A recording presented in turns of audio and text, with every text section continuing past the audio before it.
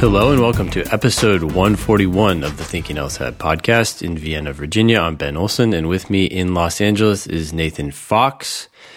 How's it going, Nathan? Awesome, dude. Getting over my cold. You sound like you're a little bit stuffy all of a sudden. Is that right?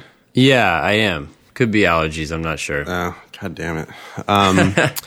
We're going to make a concerted effort not to talk about weather at the top of the show anymore, I think. Yeah, I think that's a good idea. I've been noticing in the show notes that we talk about the fucking weather all the time. That's just so annoying. Have you seen any movies? I know you've had Movie Pass for a while. Yeah, no, I haven't been going to the movie theater that much lately, actually. Yeah. Just, taking care of things. So, but how about you? I have seen, I saw one very remarkable movie, which was Deadpool 2. I don't know if you saw the first one, Ben. I did see the first one. It was very good. I heard that number 2 is better. Is that true? People on Twitter were popping off about it's so much better than the first one. Okay. And I was like, come on with the hyperbole. Like it can't be that much, it can't possibly be that much better. And I don't think it was that much better, but it was at least as good, I would say, as the first one. At least it was good. It was awesome. Good. I mean, I just sat there with like a gigantic grin across my face for, an hour and a half. So yeah, I find that movie to be extremely clever, and don't take the kids to that movie. Okay. It's too violent. It's too gross. It has too much sex in it. Or sexy talk anyway. It's just way too much. Although kids these days, I mean, I know for sure that my 11-year-old niece who loves all the superhero stuff, when she sees like a Deadpool poster or whatever, her eyes just light up. You can tell that she's just can't wait to see it. And I'm sure she probably already is seeing it at her friend's house and stuff. Yeah. The other movie I'm excited about is RBG. You know about this movie? Yeah. So it's I guess I don't know a whole lot about it. I mean, it's about Ruth Bader Ginsburg. Yeah, that's all you need to know. I mean, a documentary about Ruth Bader Ginsburg. It's got to be a home run for sure. So I'm going to try to see that this week. I was going to challenge you to see if you could sneak away and see it this week, and then we could talk about it on the show next week. But yeah. No, I can do that. I know you've got a lot on your plate these days. So what are we talking about on the show this week? All right. Well, we have a PSA about another law school with a guaranteed full ride offer. Yeah. I guess this is maybe working for Thomas Jefferson, or at least people are hoping it works. Yeah. A shout out to a listener who is taking the June 2018 test and gave Nathan a useful edit for his website. Yeah. We'll get there. Okay. And then we're wondering whether someone should accept whoever that is, accept her 30% discount to USD. Short answer, no. But, I mean, we'll go through the situation and we'll talk about it. Okay. Yeah. I guess are these numbers updated for Yep. the Thinking LSAT? Okay, so on Facebook, we have the Thinking LSAT podcast group, which is run by Annalisa, by the way. Thank you so much for putting in your time and continuing to do that. There's now 451 members there. We have 16 people on Patreon. Now it's jumped up to $97 every month. I think that's a $6 increase if I remember from last time. You can always email us at help@thinkinglsat.com. That email goes to both of us. Nathan often beats me to the punch, but we're both trying to get back to you with that email. And you can always check out our services. I'm at strategyprep.com. And Nathan is at foxlsat.com. We both do live classes and online classes and one-on-one. Nathan's in LA and San Francisco, of course, and I'm in DC. So, yeah, let's jump in. This week on the podcast group on Facebook, I never go there hardly, but I poke my head in from time to time just to see what people are talking about. And this week somebody had posted a news story about Halo Top getting sued for $5 million because the guy felt tricked. The guy wanted full-fat ice cream, and he ate Halo Top, and he was sad. And so he's suing them for $5 million. Wow.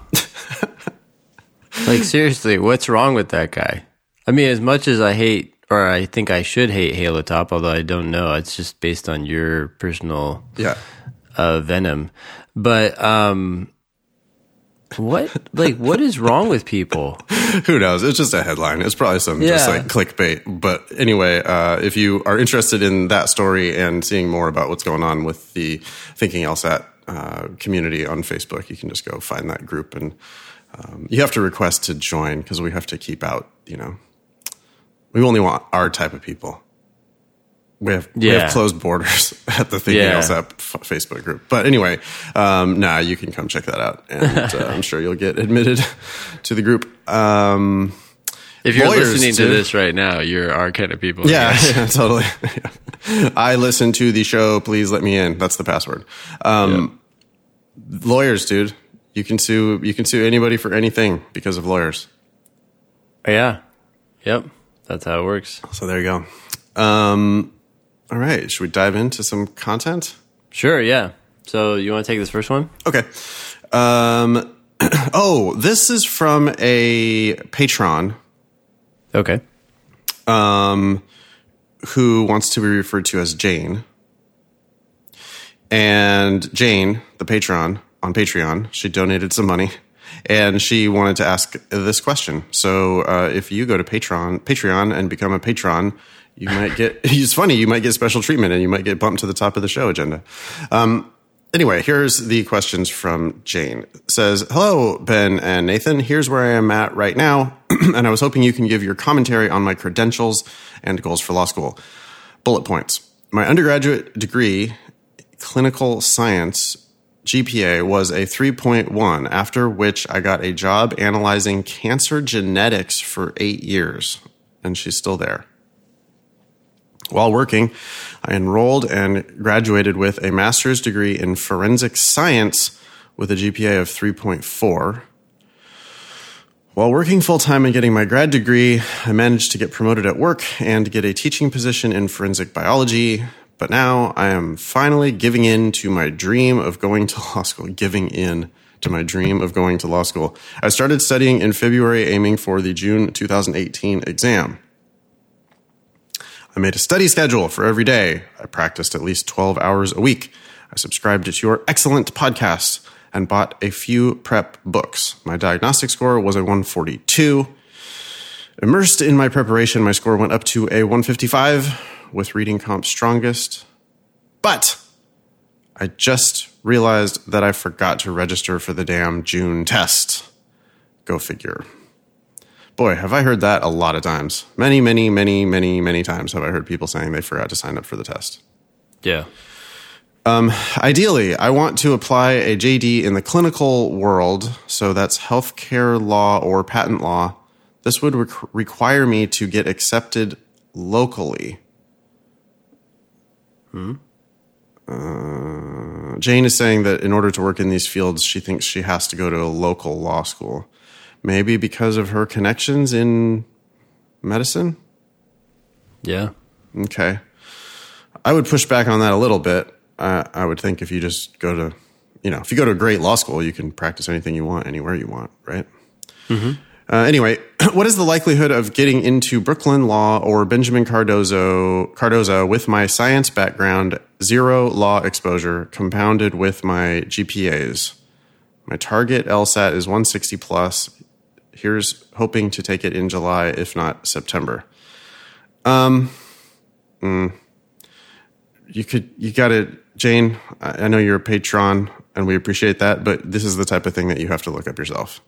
If you go look at their ABA 509 reports, you'll be able to say, just look at the LSATs and GPAs. Also, if you Google LSAT GPA calculator, you can put in any number you want. So you can put in your current 155, you could put in your 160 or 162 or whatever you think you're going to reach. And you can hit calculate and it'll show you your odds not only at Brooklyn Law and Benjamin Cardozo, but also at a million other schools. So I don't know, Ben, do you feel like you want to do any other stats-turbation other than that? No, I think that's good. I mean, to reminder for anyone who doesn't know that, I think the nature of this question suggests a misunderstanding. She says, with my science background and zero law exposure, that's not really a bad thing. The fact that you have science background is good. It makes you unique when it comes to applications. And at the end of the day, your GPA and your LSAT score are going to matter the most, not your lack of legal exposure.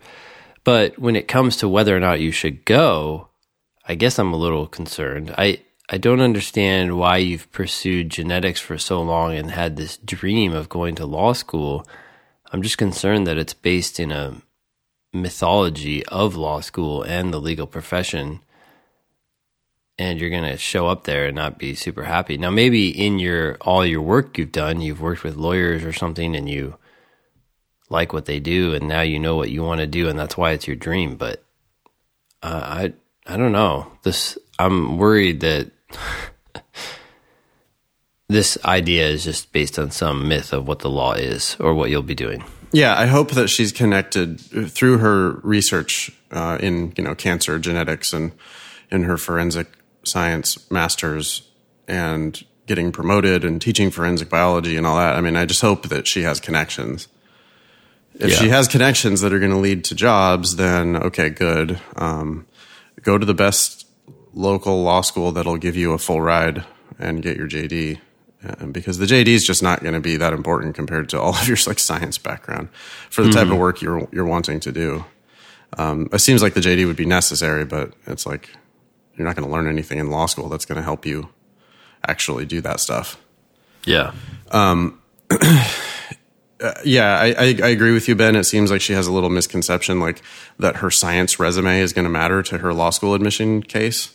Yeah. It could help at the margins, but I mean, the truth is you're a 3.1 GPA and you're whatever your LSAT is. And the 3.4 isn't going to impress, the master's degree with a 3.4 isn't going to impress anybody.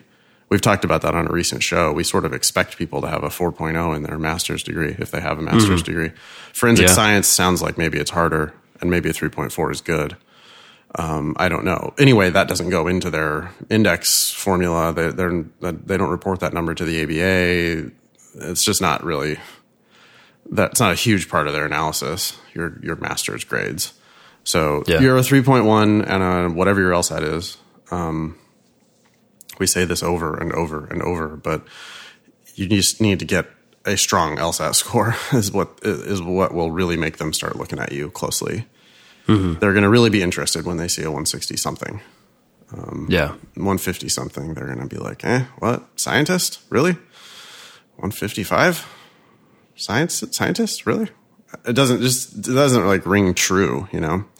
So you need, even if it is true, so you need to just get into the 160s to show them what you're capable of. Yeah. What's your advice about going to law school part-time in order to maintain my clinical job?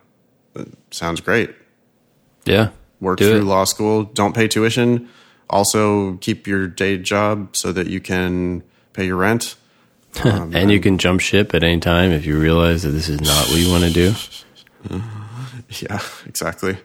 You get bad grades your first year and you can just immediately drop out and just go right back to work. Yep. What is the likelihood of getting any scholarship money given the current GPA and LSAT of 155 to 160? I don't know. I mean, you got to do the LSAT GPA calculator thing. And if it pops up that you're a 75% or higher chance to get in, if it shows you that you're a 90% plus chance to get in, then you would expect to get some money. But you can look even closer into that on the ABA 509s. You just Google ABA 509 Brooklyn Law School. Yep. And you'll see what money they're giving. You'll see the LSAT and GPA percentiles, and you'll see the money awards, how many people at the school that they're giving money to. And you'll be able to figure this out for yourself, what the likelihood is. Would an application addendum be necessary to explain the low GPA? She goes on, i.e. having a full-time job? Yeah, I would definitely try to explain that. I mean, It's not necessary, but it's highly recommended, right? Yeah, I think you could also point to your clinical science major. You could mention that it's hard to take OChem when you're working full-time job, something like that. Yeah. Keep it short and sweet and just point to the fact that you had external factors. But again, if you're doing that with a 155, they're going to roll their eyes a little bit. Yeah.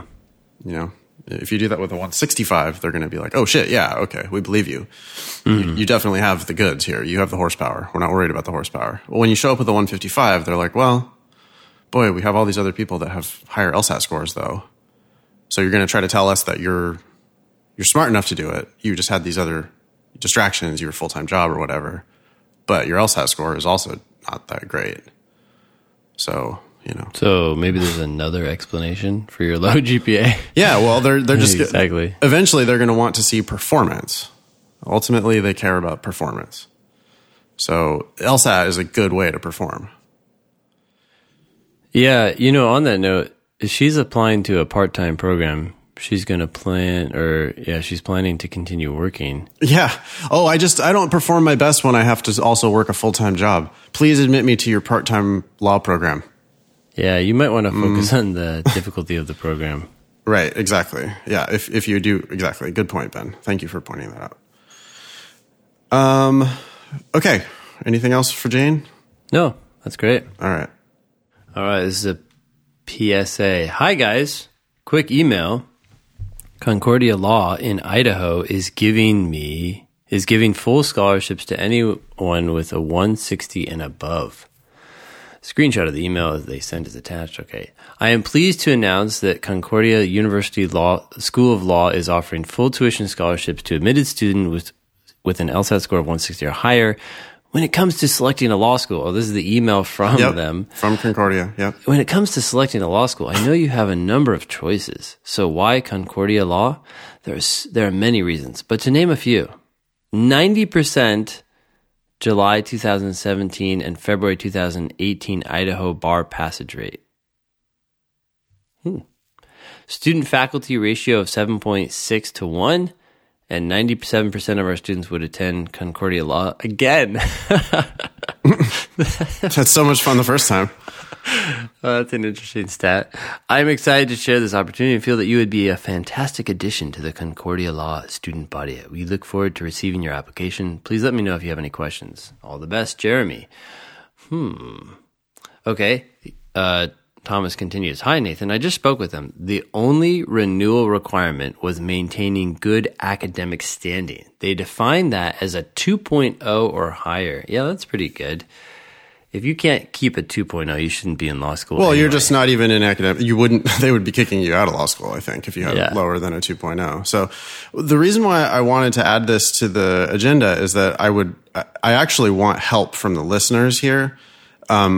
I really, really appreciate this email. Thank you, Thomas, for sending this in. And thank you for following up with them about the renewal requirements when I asked you to do that. I appreciate that. Thank you.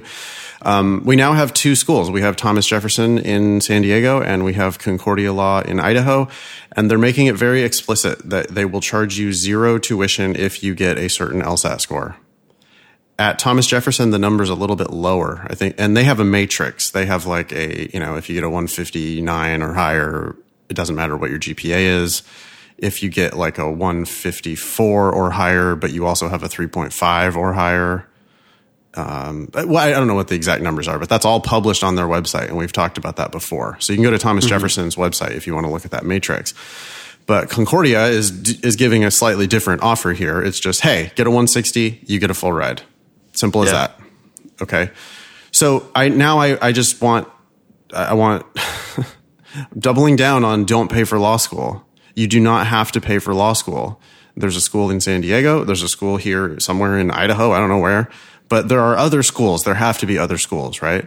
So I'm putting the call out to the Thinking LSAT community to please email us, help@thinkinglsat.com.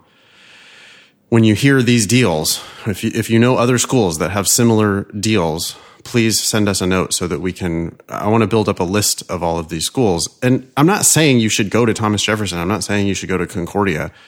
I'm saying I would rather you go to Thomas Jefferson or Concordia than pay for whatever law school you're thinking about paying for.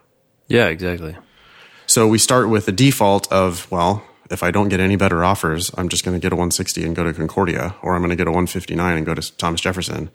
Yeah. And then you can apply to other schools and you can see what kinds of deals those other schools give you. But if you're not getting a full ride, why would you be, it's an option to pay for law school. Would you like to be a practicing attorney without paying? Yeah. Then go to one of these schools and be clear about what you're paying for when you're paying for a JD. By the way, this is a side note, but I think it reflects well on Concordia. This email, I think, is excellent. I was going to compliment it as well. It's I liked it as well, yes. To the point, but it's also got some substance, and I don't know, uses short sentences and long sentences, even get a semicolon in there. I like the semicolon. Yeah. Good job, Jeremy. Should we shout out his last name? We have his last name. Yeah, is that Goto? Yeah. Goto? Sure. Jeremy Goto at Concordia Law, doing a good job for his team there. He should get promoted. He should. Yep. Wonder if this was his idea. The program? Maybe he's a listener. It's well done. All right, we are going to bust up the game, right? We're busting up the game with the wild do not pay for law school assumption. There's going to be some competitors that are going to pop up that are going to start offering deals like this. Yeah. Well, those two schools are getting outsized attention, I think, because of what they're doing. They're getting a lot of love on the Thinking LSAT podcast, that's for sure. Yeah. They haven't paid us a dime, and they're getting shout outs all the time. They're going to continue to get shout outs too. But hopefully we'll get some other schools in the mix. Maybe we'll have a portfolio of 15 or 20 schools across the country that are offering these kinds of deals. And we can just start sending people to these schools instead of letting them get ripped off by these mediocre, tier 1 or tier 2 or top whatever law schools. Sure. Yeah. I saw on Twitter the other day, I almost sent it to you. I saw an advertisement for University of Washington School of Law. Okay. A top 20 law school. Yeah. Top 20. You know what that means? What are you? 20. Yeah. That means they're ranked 18th, 19th, or 20th. I would say. At least they had the respect to, say top 20. It's funny when they're like... when they go so far as to say a school in the top 24. Yeah, if they had said top 19, then I would have known their ranking. That would be a tell. Yeah. Okay. So thanks, Thomas, for sending that in. And please, listeners, if you hear of other guaranteed. So now these are good too, right? Both of these are they don't take it away from you as long as you just keep going to school and passing your classes. They don't take that scholarship away. And it's a guaranteed full tuition scholarship with just a certain LSAT score. Yeah. Let's hear more of these offers. Let's build a good foundation for people so that they have options so that they can go to law school for free. Amen. Yeah. Is this me? It is.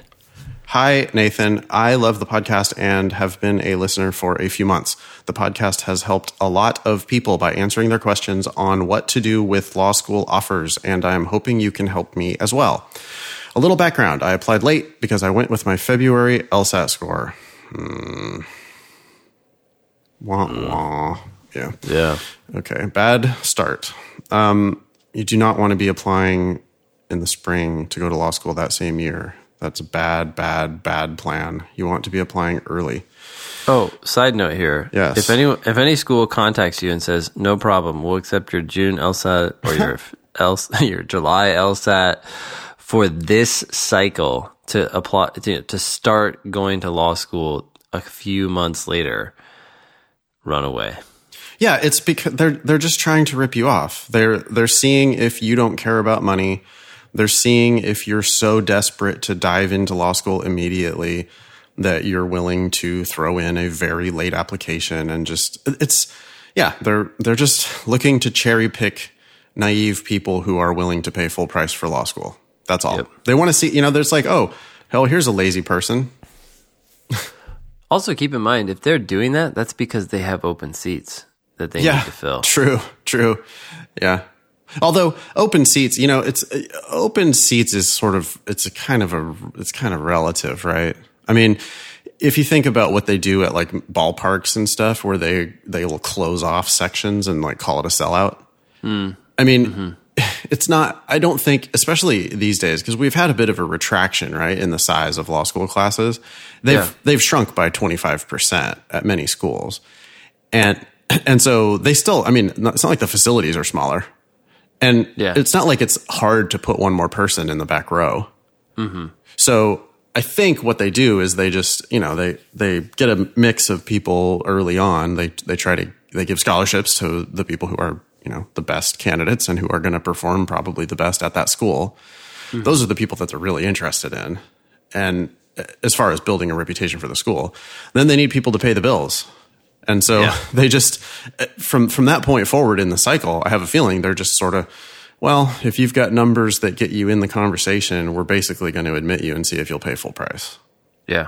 And you're right. I mean, they're in May or whatever, when they're oh yeah, you can apply with your February LSAT score. Sure. Yeah, you can start this fall. Of course, they're going to be, you're going to have some numbers that get you. They don't want to you're not going to get in with embarrassingly low numbers. But you can still probably get in with numbers that are like at or slightly below the middle of the class if you're willing to pay full price. Yeah. Especially if you consider that, like, at many of these schools, 80% of the class is getting some sort of a discount. Yeah. And now you're not going to get a discount, or you're going to get a very shitty discount. Yeah, come on in. Sure. Plenty of room. Just sign right here. They're basically giving up their potential ranking score with your lower numbers for your money. They're saying, pay us and we will bite the bullet to accept you and use you to keep the lights on. Yeah, and despite all of the bullshit they're going to tell you when they admit you of, how it's such an honor and you're going to be a great member of the whatever, you're going to be a very strong candidate. Yeah. The truth is, if they're not giving you a scholarship, they know you're not going to do well. I mean, statistically speaking, on average, this is not going to necessarily apply to every special snowflake, but on average, the snowman is going to melt. Yeah. How about that? Interesting analogy. Yeah, but you will melt in law school and be stuck with that. Yeah, you're going to pay full price. If you're paying full price, other people there probably are better equipped to compete for grades, and you're going to have to compete with those people for grades. So, anyhow, back to this email. I applied late because I went with my February LSAT score. This is contrary to all of our advice. My LSAT score on record is a 153. Super low, I know. 3.7 GPA from UC Irvine, political science. I got waitlisted at both USD, that's University of San Diego, and UCI, that's UC Irvine, Orange County. So I decided I'm going to reapply with a new LSAT score. I'm signed up for June. And then it's an update here. Current situation, I am off the wait list from USD, and they are offering $17,000 a year. That's a lot of money, Ben. Oh, wow. What could I do with that money? $17,000. Huh. What could I do with that discount? The tuition is $54,000. So let's see. So that is a, less than 1/3 discount? Yep. 30%, roughly. I was told more scholarship opportunities will be available to me after my first year if I have good standing as a student. Oh dear. Sounds like a bait and switch.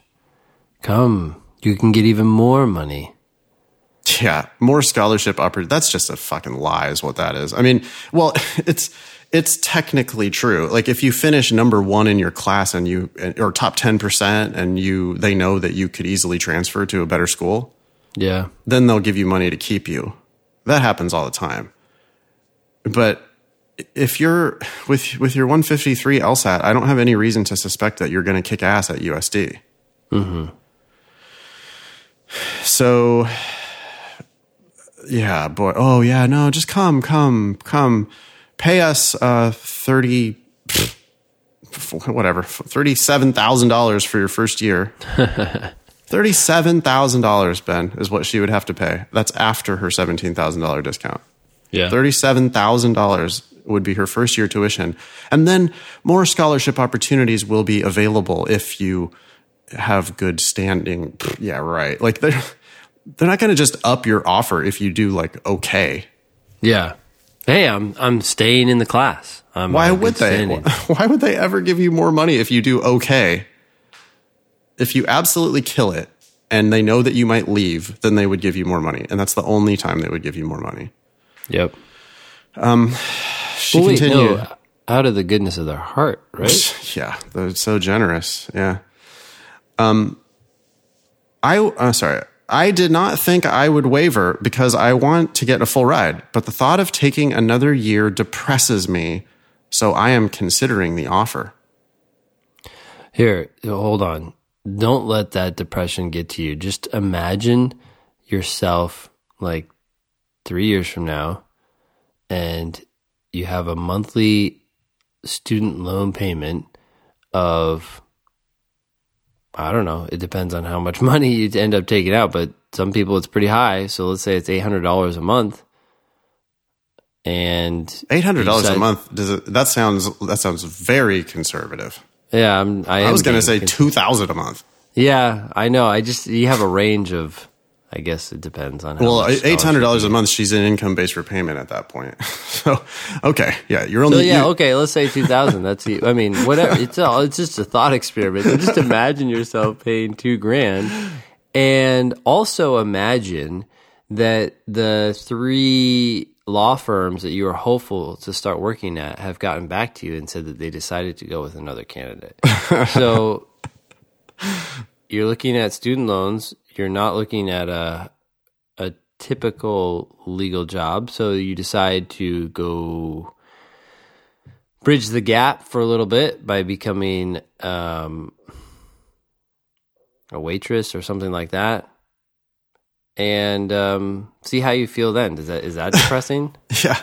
Or you're studying for the bar the second time. Ooh. I mean, California bar passage rates just came out, and they're really, really devastatingly low. Like, unbelievably low. Like 30%. What? Yeah. Oh, my goodness. Yeah. Something like that. It's outrageous. I thought low would be like 60. No. They bounce around. I mean, California is the hardest bar in the country. So now she's saying... she goes on saying she wants to practice trial law in San Diego. In order to do that, you have to pass the California bar. And right now you have a 153 LSAT, which, your 3.7 GPA from UCI, that's not nothing. I mean, it's poli-sci. It's not like that's a hard major, but still 3.7 is good grades. So I believe in you as a student. Like, I know you can apply yourself. But with a 153... people with 153s have a hard time with the bar sometimes. Yeah. And so, right. So if you're depressed about waiting another year, think about what it would be like to have $150,000 in debt,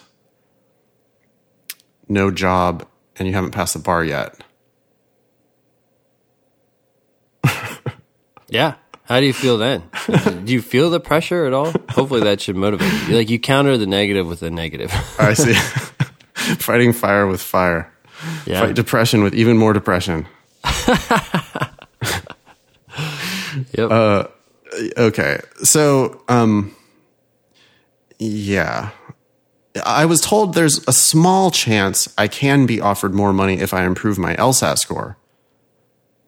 I think she's referring to this cycle, like if she takes it in June and goes this year. And they might be able to bump up the offer. But the thing is, I guarantee they will bump up the offer next year. Mm-hmm. Not only that, but speaking of San Diego, you could get a full ride to Thomas Jefferson. Right now, you could get a full ride to Thomas Jefferson. Wait, Thomas Jefferson is a full ride? I thought it was 159. You're saying it's 159? No, but she has good grades because they have that whole matrix. Oh, she has a 3.7. With a 153 and a 3.7, that might already be a full ride to Thomas Jefferson, and if not, it's damn close.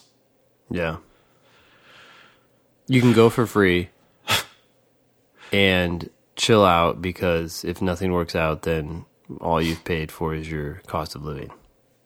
There is no way in hell USD is worth $37,000 a year more than Thomas Jefferson. Yeah. Thomas Jefferson, $0. University of San Diego $37,000 a year. That there's literally not, unless you have unlimited money. I think the problem here is that sometimes these numbers get so big that people emotionally check out from them, right? Yeah, What's dude. the difference between $24,000 and $37,000? But imagine this for a second. If you're in the grocery store and you ever catch yourself debating between, off-brand graham crackers and regular graham crackers, you're oscillating over 20 cents or something like that. Right. So if you have the wherewithal to debate and take your time to think about whether you should buy off-brand or regular graham crackers, then you need to think about $37,000. Which 20 million cents yeah, is what we're talking about. you could gleefully buy the brand name graham crackers for the rest of your life and still not make any difference in Yeah, a million times. Yeah. This is a million times more important than that thing you're agonizing over in the grocery store. Literally, a million times. Mm-hmm. Yeah, you're right about the scale. The magnitude of it makes people just totally lose their perspective. You know that thing I told you about the 52 factorial, right? Yeah, exactly. So I was telling my friend about it the other night, and she pushed back on me. She goes, but what if all the people on the face of the earth were doing this at the same time? And I was like, well, remember how you were supposed to wait 1 billion years between steps as you were walking around the earth? Yeah. Okay, so don't do that. Just wait 1 year instead. Yep. Solved. There's 1 billion people doing it now. Yeah. You wait 1 year. You wait 1 year per step, but you're walking around the earth and you're still emptying out the Pacific Ocean one drop at a time, and you're still building a stack of paper that goes to the sun. And then when you get to the sun, instead of being 1,000th of the way there, you are 100th of the way there. And now that's 10 billion people doing it at the same time, which is more than all the people on the earth. So it's like, that's exactly what's going on here. You're right. Yeah. That is good perspective, I think. The numbers are so big that people just don't even realize. It's astronomical. You should not be paying this money. This is a terrible, terrible deal, to be honest. This is an awful, awful deal. $17,000 off of $54,000 is an awful deal. Yeah. It's a no-brainer. There's no chance that this is a good idea. The problem is that I have to give my answer to USD by this Monday, and I still don't know about UCI because she's waitlisted at UCI. I really want to go to UCI because I had a good experience during my undergraduate. That's a pretty terrible reason to pick a law school. Yeah. Also, if you get in off the wait list, you're going to have to pay full price. I want to go to trial law and practice in San Diego. I would appreciate any feedback. I know what you will recommend, which is taking another year and reapplying, but I want to really emphasize the fact that I do not want to take another year. I want to know what your opinion is on USD's offer. They are saying that all they can offer is $17,000. Should I ask for more, even though I was on their wait list, applied late, and have a shitty LSAT score? Thanks in advance. Sincerely, E. Thoughts beyond what we've already said? Not really. You just need to let go of this money, or this supposed money, this scholarship, and the time. That's really what it is, I guess. You have to think to yourself, are you worth, how much is this going to cost her? $150,000? Yep. So are you worth $150,000 a year right now?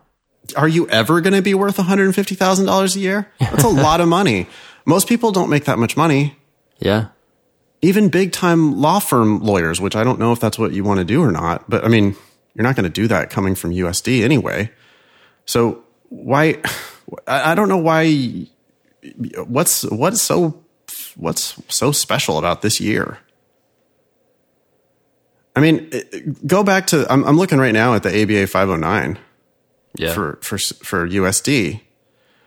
What percentage, Ben, would you think, what percentage of their school do you think is receiving some grants? I would say at least half. It's probably like 75%. 76% of the school is getting some sort of a discount. So Oh, you're looking at the 509 right now? I'm looking at the 509. And, wow. So you're not special that you're getting a grant. Almost everybody there gets a grant, or 3/4 of the class gets a grant. So they give you some money. 39% of the class, almost half of the class, 40% of the class gets half to full tuition, and 1% of the class gets more than full tuition. The 25th percentile grant amount is $16,000. So she's right at the 25th percentile grant amount. She's getting one of the smallest grants they give. 50th percentile is $28,000. 75th percentile is $41,000. And if she just waits another year, by the way, another year at this point is only waiting like 4 months. If she applies in September with a better LSAT score, they're going to double her offer like nothing. I mean, that's just a total no-brainer. Look at their LSAT. She has already over their 75th percentile undergrad GPA, 3.7. Their 75th percentile is a 3.67. Yeah. Her LSAT of 153 is below their 25th percentile. Yeah. If she worked harder, retook the LSAT, and improved by a mundane, if she improves by 7 points, she will be at their 75th percentile, which is a 160. And if she rolls in there in September with a 160 and a 3.7, they're going to offer her close to a full ride. They're going to offer her that 75th percentile grant amount at least. They're going to offer her $41,000 instead of $17,000. Yeah. So that's an increase of $24,000 times 3. Yep. So that's $75,000 that you could get by waiting 4 months. So if we offered you $75,000 to wait to go to law school a year from now, to matriculate a year from now, would you say, no? I'm not trying to pick on you or anything. It's just like, you knew what you were going to get when you wrote in and asked this email. You knew you were going to get a scolding. So, I mean, you're getting a scolding. Sorry. But my opinion of this offer is that this offer is garbage. You are looking at a garbage offer, and you're about to sell yourself ridiculously short because you're in such a goddamn hurry to do what? I don't get it. I really don't. I don't understand. A good analogy here would be paying for airplane tickets, right? If you wait until the last second, you have to pay a lot more. So in essence, that's what you're doing. You're saying, oh, I really want to go on this trip now, so I'm going to pay more because I didn't buy my tickets early enough. How often do you do that? Are you willing to pay twice as much for your plane ticket to go wherever you want to go so you can go next week instead of 2 months from now? My guess is that you never consider that. And yet that's exactly what you're considering here. You're saying, I want to go now, so I'm going to pay more than twice as much as what I have to pay so that I can have the luxury of going early. Yeah. It's lazy too, because she doesn't want to do the LSAT part of it. I think that's part of it, is that she's intimidated by the LSAT. Seems like she knows she can do better. Her undergraduate grades certainly indicate that she can do better. Yeah. But, it's going to take some work. Maybe it's not going to be super, super fun, but we see people improve from 153 to 160 all the time. And that's going to be worth $75,000 to you in a heartbeat. It's going to be worth $75,000. You need to withdraw all of your offers, please take yourself off the wait list at Irvine. If you get in off the wait list at Irvine and decide to go there and pay full price, that's going to be a gigantic mistake as well. That's going to be a $250,000 mistake. So just withdraw all of your candidacies, retake the LSAT in June/July/September, reapply next time. When you apply this fall, apply broadly, apply to more schools. Please consider applying to Thomas Jefferson, which will charge you $0 tuition. You could at least maybe use that to negotiate and get a full ride out of USD. Yeah. With a 160, you deserve a full ride to USD. I don't know why she's hung up on Irvine either, man. If she wants to practice in San Diego, she should just go to one of these San Diego law schools for free. Mm-hmm. Okay. Lecture over? Done. All right, take the next one. Good evening, fellas. Sad to hear about the NYC class. We were planning to do a class in New York and weren't able to make it happen. We're still working on it. We're still thinking about it. Yep. We're trying. We'll come to New York and do a weekend, something like that. Me and Ben teach a class together. You can send us a note if you're interested in that, and we'll hopefully, maybe, some chance, Ben, to put it together this summer. Yeah, I think there's a good chance. Before the July test? Yeah, I think so. If not, before September? Yeah, but we should shoot for July. Yeah, let's do it. James says, looking forward to an update. Well, there's our partial update. The odds have increased. I would like to thank you both for your wisdom. Wisdom? Wow. I have been struggling to break the 170 mark despite a 161 cold diagnostic in March. Today, I meditated for a few minutes, recited a few affirmations, cooked breakfast, went for a run, and took a cold shower. Okay. Read Oh, I thought he was just saying that he had read this and that was, yeah. Okay. Suggestion from James. Read Hal Elrod's The Miracle Morning. Yeah. Okay. That reminds me This is of some Tony Robbins shit right here, but yeah. Mm-hmm. Oh, yeah, I've never heard of this guy. That No, stuff me really either. turns me off, honestly. Which The is funny cold 'cause- shower, the cold plunge. No, actually not the cold shower. Yeah, the cold shower turns me off. Just Tony Robbins and that whole, like, I don't know. Personal empowerment. Yeah, I've read a lot of books, but I tend to steer clear of people who are like, I don't know, experts at everything and nothing. Yeah. But in any case, I'm not saying this advice is bad. The person could have good advice by accident too. But This is very lawyer-like, I have to say. I mean, the fact that he's doing all of this shit in the morning on his way to work is very, very lawyerly. I've been reading this book, 24 Hours with 24 Lawyers, part of my research for this other book I'm trying to write. Yeah. And so far I'm like 10 of these profiles in, and I don't think a single one of them has gotten more than 5 or 6 hours of sleep. And they're all getting up at 6 a.m. and they're all just nonstop busting their ass until midnight. Just 100% of them, all the way, across the board. So, hey, yeah, you're That's the type of person. Why?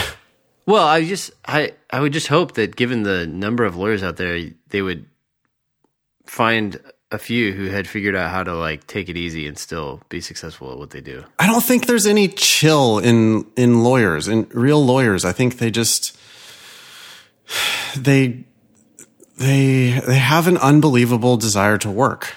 They just want to work. Law is inherently competitive, and you want to kill your competitor. Yeah. And you just love the struggle. So if you're the type of person who's going to get up, immediately meditate, recite a few affirmations, cook yourself breakfast, go for a run, and then take a cold shower, and do all of that before taking your train to Midtown Manhattan to work, or to go do a practice test. And then work. If that's you, then you might be a lawyer. Yeah. If all that sounds horrible, you might be me, which is not a lawyer at all. Which is why we're talking about this. You might be a podcaster. And mocking it. If you like getting up late, making yourself a cup of coffee, and recording a podcast in your pajamas, then you might be a podcaster. So I did read that book. I don't know if you remember this. It was called What Doesn't Kill Us? Yeah. And it was I remember you talking about hours. Oh, right. Mm-hmm.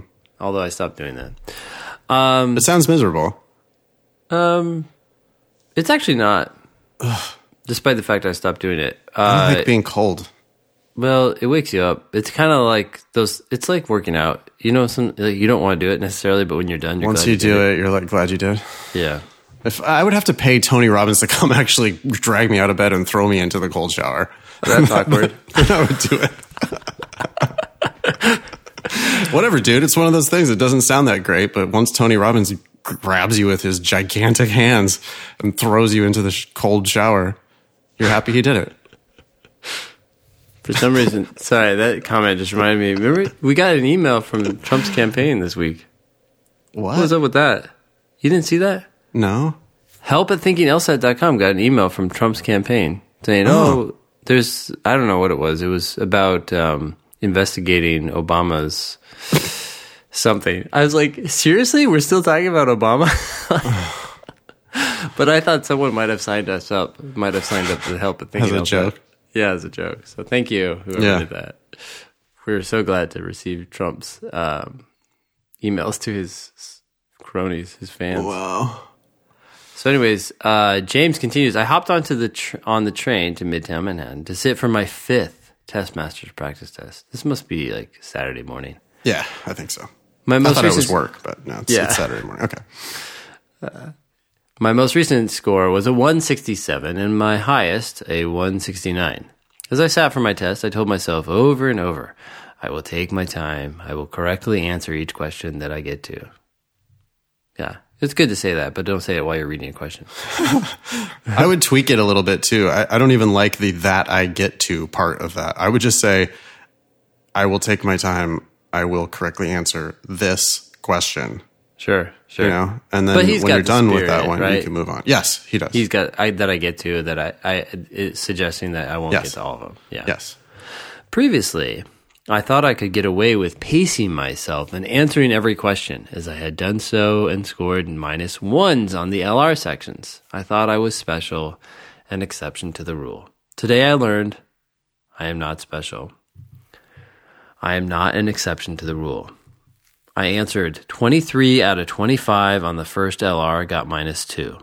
The 2 unanswered questions. That means he aced the first 23 questions that he Sweet. got to. I answered 23 out of 23 on the logic games, got -2. They were stupid mistakes. Need to be more diligent and organized. Okay.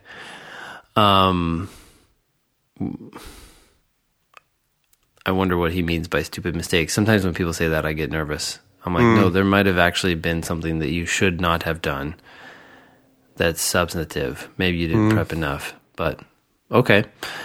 We'll take your word for it since we don't know anything else. I answered 26 out of 27 on reading comp, got -2.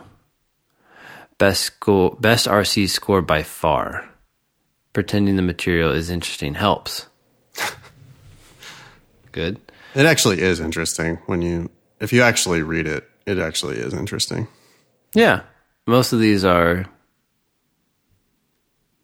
detailed topics about something that you probably should find interesting at the very least. I answered 25 out of 26 on LR. Had to. Okay, the second LR section. I got -0. On the last question, I had time to eliminate 2 answer choices quickly before making an educated guess. Sweet.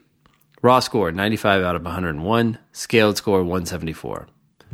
Thank you both for the work you put into the podcast. When I'm not budgeting every dime, I'll be sure to donate some of the money you will have saved me on law school.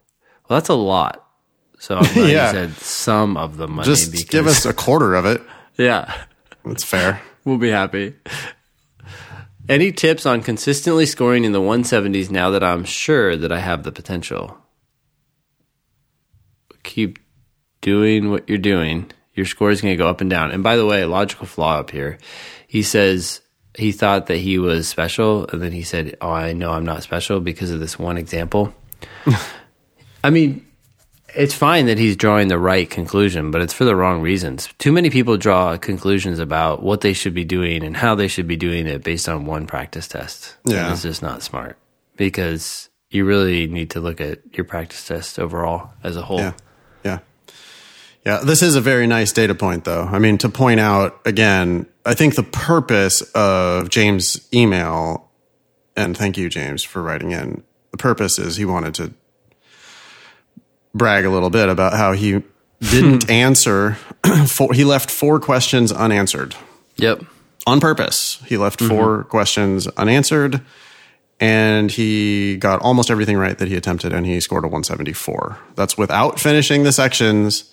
James is saying you can you can score a 174. Not only that, but it's actually the highest he's ever scored, and he did that by not answering all of the questions. Previously, he was answering all the questions and scoring lower. And on this test, he did less questions, less work, but he got it all right, and he scored higher. So, but Nathan, people can't score very well without finishing. Yeah, this is in the 99th percentile. And I mean, the only way to score higher than this is to just never miss any questions, right? Like, yeah, I would, James, any tips on how to keep doing this? Yeah, keep doing exactly what you're doing. And the ones you missed, I mean, you didn't miss any on LR, which is awesome. Of the ones you attempted, you got them all right on LR. That's amazing. Which is totally possible. Mm-hmm. Ben, you've talked about that before, that you can just not miss any on LR. Mm-hmm. The couple that he missed on games and the one that he missed on RC, those questions have a lot to teach him. Yeah. That's where he should spend some time, right? So instead of just hammering out another practice test, he should look really closely at those mistakes. He can go ahead and finish up there's 4 questions that he didn't attempt. Yeah. He could do those for fun, make sure he gets them right. But then, yeah, just repeat that same process. That's what kicking ass looks like right there. Mm-hmm. Yeah. Is that it? That's it. Well done, James. Hey, Nathan and Ben. First off, thanks so much for your podcast. I listen to it almost every morning and night. I started studying for the LSAT at the beginning of May, and I'm registered to take the June 11th exam. I'm taking a course at my alma mater and have taken several practice tests. I must say, I find myself reading the passages and questions and answers in the tone of your voices, and even laugh to myself thinking of how you guys would laugh at some of the ridiculous, incorrect answer choices. Good. So thank you both for being good. Yeah. So thank you both for being so personal and making studying for the LSAT bearable. You are welcome. Sorry about hearing my voice in your head. I apologize. But if it's making you get the questions right, then good. Second, Nate, I noticed on your website in the resources section, it says free June 2017 exam, but really it's the June 2007 exam. Would love a shout out on your next podcast. Thanks again, Kara. Thank you, Kara. I fixed that typo immediately. People always apologize to me when they send in stuff like that. They're always like, hey, don't want to be a dick or anything, but, and they send me something that's like broken on my website or a typo in one of my books. Yeah. I'm always very appreciative of that stuff. Oh, for I sure. want to know about those things. Please send me those things. I will fix them. Yeah. No, that's true too. In my score tracker, a lot of times, I mean, I just looked, it was just yesterday actually, there are 7,080 or something videos in my YouTube channel, which are then like organized. Damn. Yeah, in the score tracker. And so when people write in, they're like, this video is associated with the wrong LSAT question. I'm like, thank you. We will fix that. There has to be more mistakes in there too. There's just too many things and stuff going on. I mean, I don't think there's that many, but it's very, very helpful when people find them and tell us. So absolutely. Yeah. We're in business and we're not going to be personally offended. We're going to be very happy to fix that stuff. I mean, of course, there's times where I get that and I go, oh, fuck. It's embarrassing, you know, / I now have to do work. Yeah. But I mean, when I say I have to do work, I basically forward it on to other people and they fix it for me. And I pay them. So anyway, yes, please. So actually, that's not true. On the website edit, I made it myself. I did it myself. Wow. Congratulations. I know. I have such work ethic. It's amazing. So anyways, yes, Kara, you get a shout out. She requested a shout out and she gets a shout out because she pointed out error on my website that I was able to then fix. So thanks, Kara. Yeah. All right, next one. Hi, guys. I took the September LSAT and scored a 174. Boom. Wow. Okay. I started at Columbia Law in the fall, and I'm interested in tutoring during the summer as much as possible and 3 to 5 hours a week during the school year. I know you both have a lot of knowledge of the LSAT test prep industry, and I was hoping to get your opinion on what my best bet is. Should I take the private route or go for working for a company? If so, any suggestions? From what I see, Manhattan Prep pays the most but has a non-compete clause. Any info would be very helpful. I took your advice and gave up my seat at Harvard for the full ride at Columbia, and I'm now looking to minimize my cost of living debt, almost $100,000 as best I can. Thanks. Best, Tanae. All right. Private route or working for a company? I think there's a lot of advantages to working for a company if you're going to be in law school. You can just depend on them to send you the work, and you can get the work done, and then focus on what you should really be focusing on. But it kind of depends on your personality and how much you feel comfortable drumming up business. Yeah, if you're going to do it long term, it's a no-brainer to work for yourself. But working for one of these companies is a good way to get started. They'll give you, that's the great thing about just go to work for Manhattan is that they'll then fill a class for you and put you in the classroom. I mean, downside is, which happened to me when I was a PowerScore teacher, they'll schedule the class, post it, you've got it on your calendar, you're teaching the class, you're going to get paid, it's awesome, you're going to get paid, and then at the very last minute, they cancel the class because of low enrollment, and you end up getting paid $0.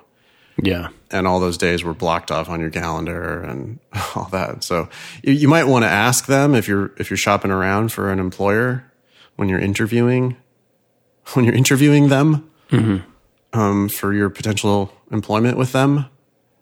If you're going to ask them questions about whether they're a good fit for you, one of those would be, hey, how often do you cancel your classes at the last minute? Am I going to have to block off all this time on my calendar and then end up not actually working? Or, hey, will you pay me if that happens? Yeah. They really should. They should pay the instructors for that. Pay them something. Being on call, basically. Yeah, totally. I knew jack shit about teaching the LSAT when I started. I'm kind of glad it wasn't my shingle, you know? Yeah. I was like working under the PowerScore banner, which meant I had to use their materials, which were okay and good in some cases and okay in other cases. But, I just got to go in and just teach the lessons they told me to teach and didn't have to worry about organizing a classroom space, didn't have to worry about billing, didn't have to worry about a website, business phone number.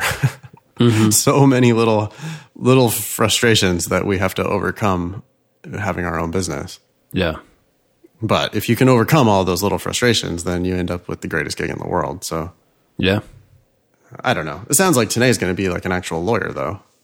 I mean, if she's doing this just part-time, temporary part-time, yeah, a lot to be said for just go to work for whoever the best one is in your area. Yeah. I'm loving that decision to turn down Harvard. Yeah. Baller move. For the rest of your life, you get to say you turned down Harvard. That's amazing. When you talk to other lawyers, oh, they went to Harvard. Yeah, I got into Harvard. What? You got into Harvard? Yeah, I turned them down. Yeah. Well, I mean, Columbia, it's a great school. You heard of it. Yeah. It's in Manhattan. They gave me a full ride. I paid zero tuition. Oh yeah, I was going to pay $200,000 to go to Harvard. So instead I paid zero and went to Columbia. Yep. Did you pay? Yeah, I paid full ride at Harvard. Oh, great. Yeah. How was that? I mean, I'm sure it works out fine for those people who do that at Harvard. Yeah. Most of them. I mean, there have to be people, though, who went to Harvard, don't practice law, are just saddled with this insane amount of debt. Yeah. Anyway, good job, Tanae. Yeah. Any other advice for that? No? No. Okay. Hi, y'all. Please don't use my real name if this ends up on the podcast. I'm a dedicated listener who has signed up for the July test, and I appreciate you both for creating a free and accessible resource. You know what you could do is appreciate us on Patreon by donating $1 a month, or $5 a month, or $10. We would really appreciate that. We would really appreciate that. I wanted to see if you guys had any thoughts to share about a career in legal academia. From my preliminary research, I've learned that the typical path for legal academics at one point was getting a JD, working in big law and or clerking, and eventually working as a professor. That is the typical path. However, I have a friend pursuing his JSD at Cornell, and he told me that legal academia is undergoing some changes, including individuals getting a PhD in a subject like sociology or history, along with their JD, or pursuing a JSD. Jesus Christ. You want to talk about a terrible plan? Going to law school with the intention of being a law professor is a terrible, terrible plan. Awful. It's unbelievably competitive. You have no idea how smart these people are. You have no idea how connected they are. You have no idea how many people go to law school trying to be a lawyer and then decide at the last minute, oh my God, I don't want to do that. Let me see if I can get the life of a professor instead. Yeah, and they've been working their butt off, so now they have a very high GPA, which is it's all that matters. What school did you go to, and what was your GPA? That is what we're going to consider when we hire you. Granted, they are going to look to outside experience, but not really. Most of those people, from what I understand, haven't been working very long. So they might go into big law, but then they're going to turn around and come right back in to academia, which is why there's sometimes a disconnect between professionals and academics, because the academics don't really have a lot of real-world experience. They can, but... This Campos book just reams the low quality of actual instruction in law school by talking about how these legal academics, basically what they did was they went to a great undergraduate school, got really good grades, went to a top law school, got really good grades, clerked for a year, maybe worked in a firm for 2 years, and then immediately became a law professor for the rest of their life. Yeah.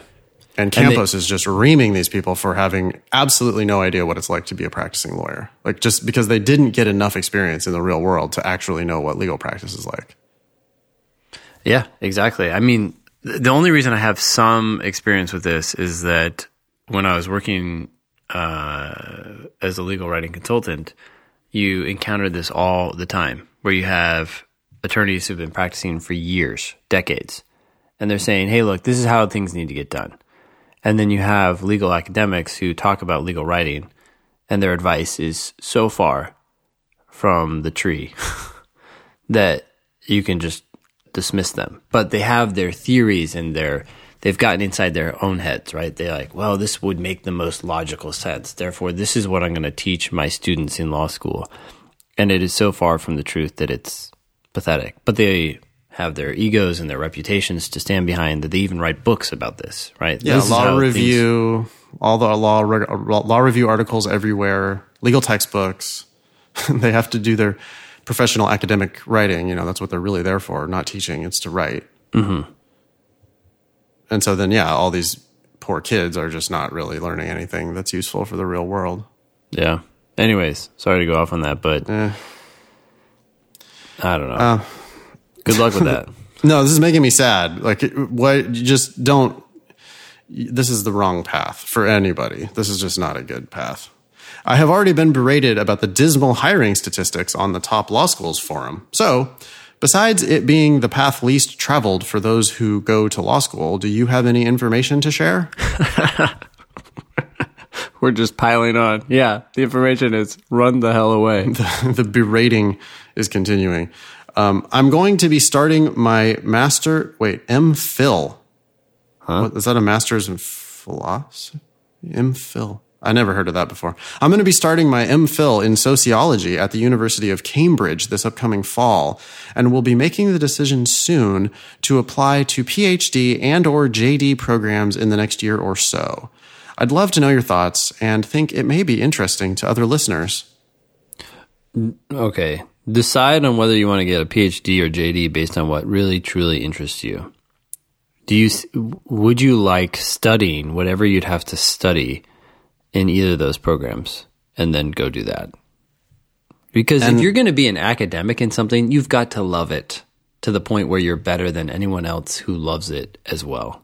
Yeah, it's almost like you would just do it for free. Like you're not even thinking about the job. You're so passionate about this area of sociology or philosophy or law or whatever. You're so crazy about it that you think about it 24 hours a day anyway. That's all you're going to do.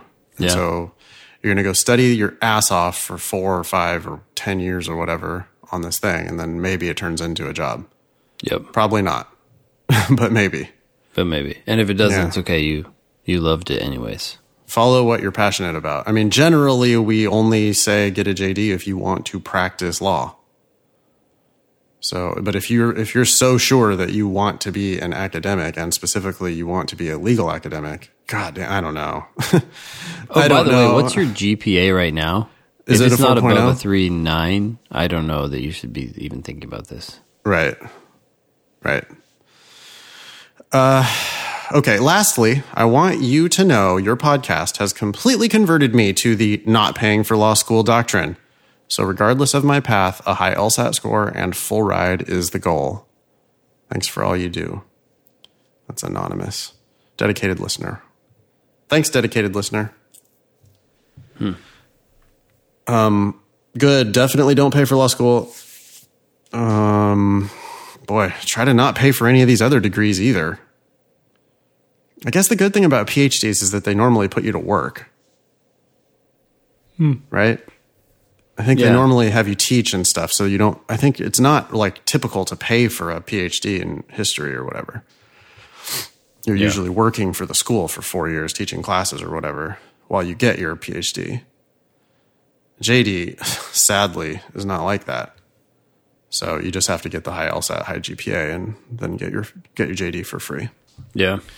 Good luck, man. Update us 3 years from now and let us know how that's working out. Trying to make it as a legal academic. That's interesting. We're going to infiltrate, Ben. We're going to even infiltrate the law schools themselves.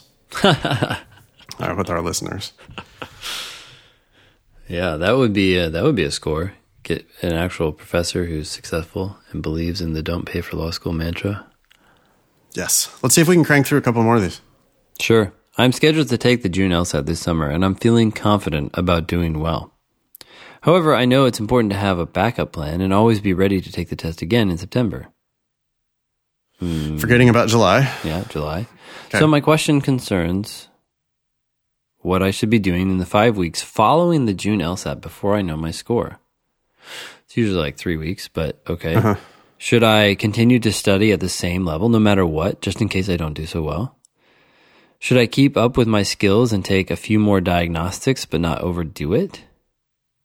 I would like to be optimistic that I will do well the first time around, but fear losing 5 weeks worth of prep time if I have to take it again. What kind of plan would you suggest? I would suggest to continue studying, but not as intensely. Take a week off or something, or do whatever. But you can keep going. You shouldn't actually, sorry, let me just pause for a second here. You shouldn't be studying so intensely that you feel overwhelmed anyway, right? Right. So in theory, you should just keep going. But it is natural for people to, I think, make sacrifices or things like that leading up to the exam. And so if you have done that, then definitely take it easier after the exam is over. But keep going. Why not? The plan is to take it again in July, unless you do well in June. The plan is not to take it unless you don't do well. Yeah, you should commit yourself to studying more or less continuously between now and September, and maybe even November. I mean, until you see your official score on record that makes you stop. Mm-hmm. And yeah, like all we're talking about is an hour a day. So do your hour a day. It's good for it's like good personal development anyway, honestly. It makes you smarter. LSAT studying is good for your brain, for sure. It'll help you with law school. Yeah, it will. So you'll be increasing your vocabulary. You'll be getting better at, even with the games. It's like, hey, you're practicing this weird system thing where you have to solve a system. It's good for you. It's just good for you. It's just going to make you better at everything you do. So, and especially it's going to make you better at reading and writing. So just keep cranking away. Just do an hour a day until you're done. Yeah. I got an email this week from one of my crazy lawyer friends who she was a long time friend of mine, former student. And she reaches out to me every once in a while, Ben, because she wants the most recent LSATs. Because she wants to do them for fun. She's a big time law firm lawyer. Yeah. That's so Peyton, those are the folks that you're going to be, competing with in the legal world someday. So, yeah, you can go ahead and keep working on the LSAT. It's not going to hurt you. Yeah. Nice one. Yeah. So here's an email from a student, and I tried to email them back, but their email failed for whatever reason. Let's see what it says. Love the podcast. I've picked up lots of useful tips from you and Ben on how to slay the LSAT, along with your everyday common sense advice on not getting oneself into a financial hole, e.g., by not paying for law school. Very much appreciated. That shouldn't be e.g. For example? I.e. That is. Yeah, by not that paying. is. I mean, I guess it could be an example, but please just don't ever use EG or IG. Stop. We've said that before on the show. So you're don't not use listening EG. close enough. Don't use IE, and especially don't use it incorrectly like this was. Yeah. Some background info on me. I graduated 15 years ago with a bachelor's degree in finance with a GPA of 2.99. Long, sad story, family responsibilities, sick parent, etc., and have had a pretty decent business career along the way. Then 5 years ago, I graduated with a master's degree with a 4.0 GPA. I needed the degree to get promoted into a high-profile position within my organization. But I have not been very satisfied with my career goals, as I have always wanted to become a lawyer. I am very passionate about the profession and can spend days reading case laws, etc. Couple et ceteras here. I'm pretty sure you don't like those et ceteras either, do you? I hate them. I hate no EG, no IE. Just one of them. No et ceteras. Okay. Decision to go to law school and LSAT scores. In 2018, at the age of 40, I have finally decided to pursue a law degree. I feel I am well prepared mentally and physically, and financially if needed. I know that is a curse word for you to pay for law school. Of course, even though I can afford to pay for law school out of my pocket, I will never pay a dime. My diagnostic timed prep tests are somewhere between 157 and 160 on a given day. My plan is, of course, to raise it to get to at minimum 165 or more to have any chance for scholarship money. Well, with your 160, that's a full ride to Concordia despite your low GPA. Yeah. That would be and a full ride to Thomas Jefferson. So, hey, get the best score you can, get into a better school, but stick to your full ride. That's a good plan. Question. My question to you is whether you think law schools in general will overlook my application given my age and poor performance in my 15-year-old undergrad transcript. I don't think they're going to discriminate against you on age. Especially if you have a plan. And you're more likely to have a plan than younger applicants. But if you don't have a plan, they might scratch their heads and say, what the hell are you doing here? But that's true for anyone. Or I have a decent chance of getting into law school with a chance of full scholarship given my academic achievement in graduate school, 4.0 GPA. Nobody cares about that. And hypothetical LSAT score of 165. They really, really do care about that. Mm-hmm. I really do not care about law school rankings. I know at the end of the day, it'll be my own determination and hard work that will propel me to succeed. I agree. Hey, you've been out of school for 15 years. You get a 165. You write an addendum just to point out, make sure that they see that you're 15 years removed from that 2.99. You can absolutely use your achievement in graduate school as supporting data that you're a better student now. Mm-hmm. They're going to take that with a pretty big grain of salt because it's grad school. Still better than a 3.4 or whatever the other person did. So, yeah. And with the 165, then they're going to think, oh yeah, okay, He's got it. He or she has got it. Thanks in advance for your wisdom. I wish you continued success in all your endeavors, Badi. Thanks, Badi. I mean, yeah, I think that LSAT score could definitely do it. And Thomas Jefferson and Concordia with a 160, according to them, they're literally not going to care about your undergraduate GPA at all. They're just going to give you a full ride period because you got a 160. Yeah. I'm pretty sure there's other schools out there who are going to get, other better schools who are also going to give you a full ride for a 165. Yeah. That's going to be actually like a different class of schools. Better schools. But you'll be able to get a full ride. So as long as if you get that 165 and you apply broadly and you just decide you're not going to pay for law school, that's going to work out really well. So awesome. Great. Cool. Next. Maybe we should wrap it up there. Okay. If that works for you. Works for me. Alrighty. That was episode 141. Thanks all y'all for listening. Nice knowing you. Don't pay for law school.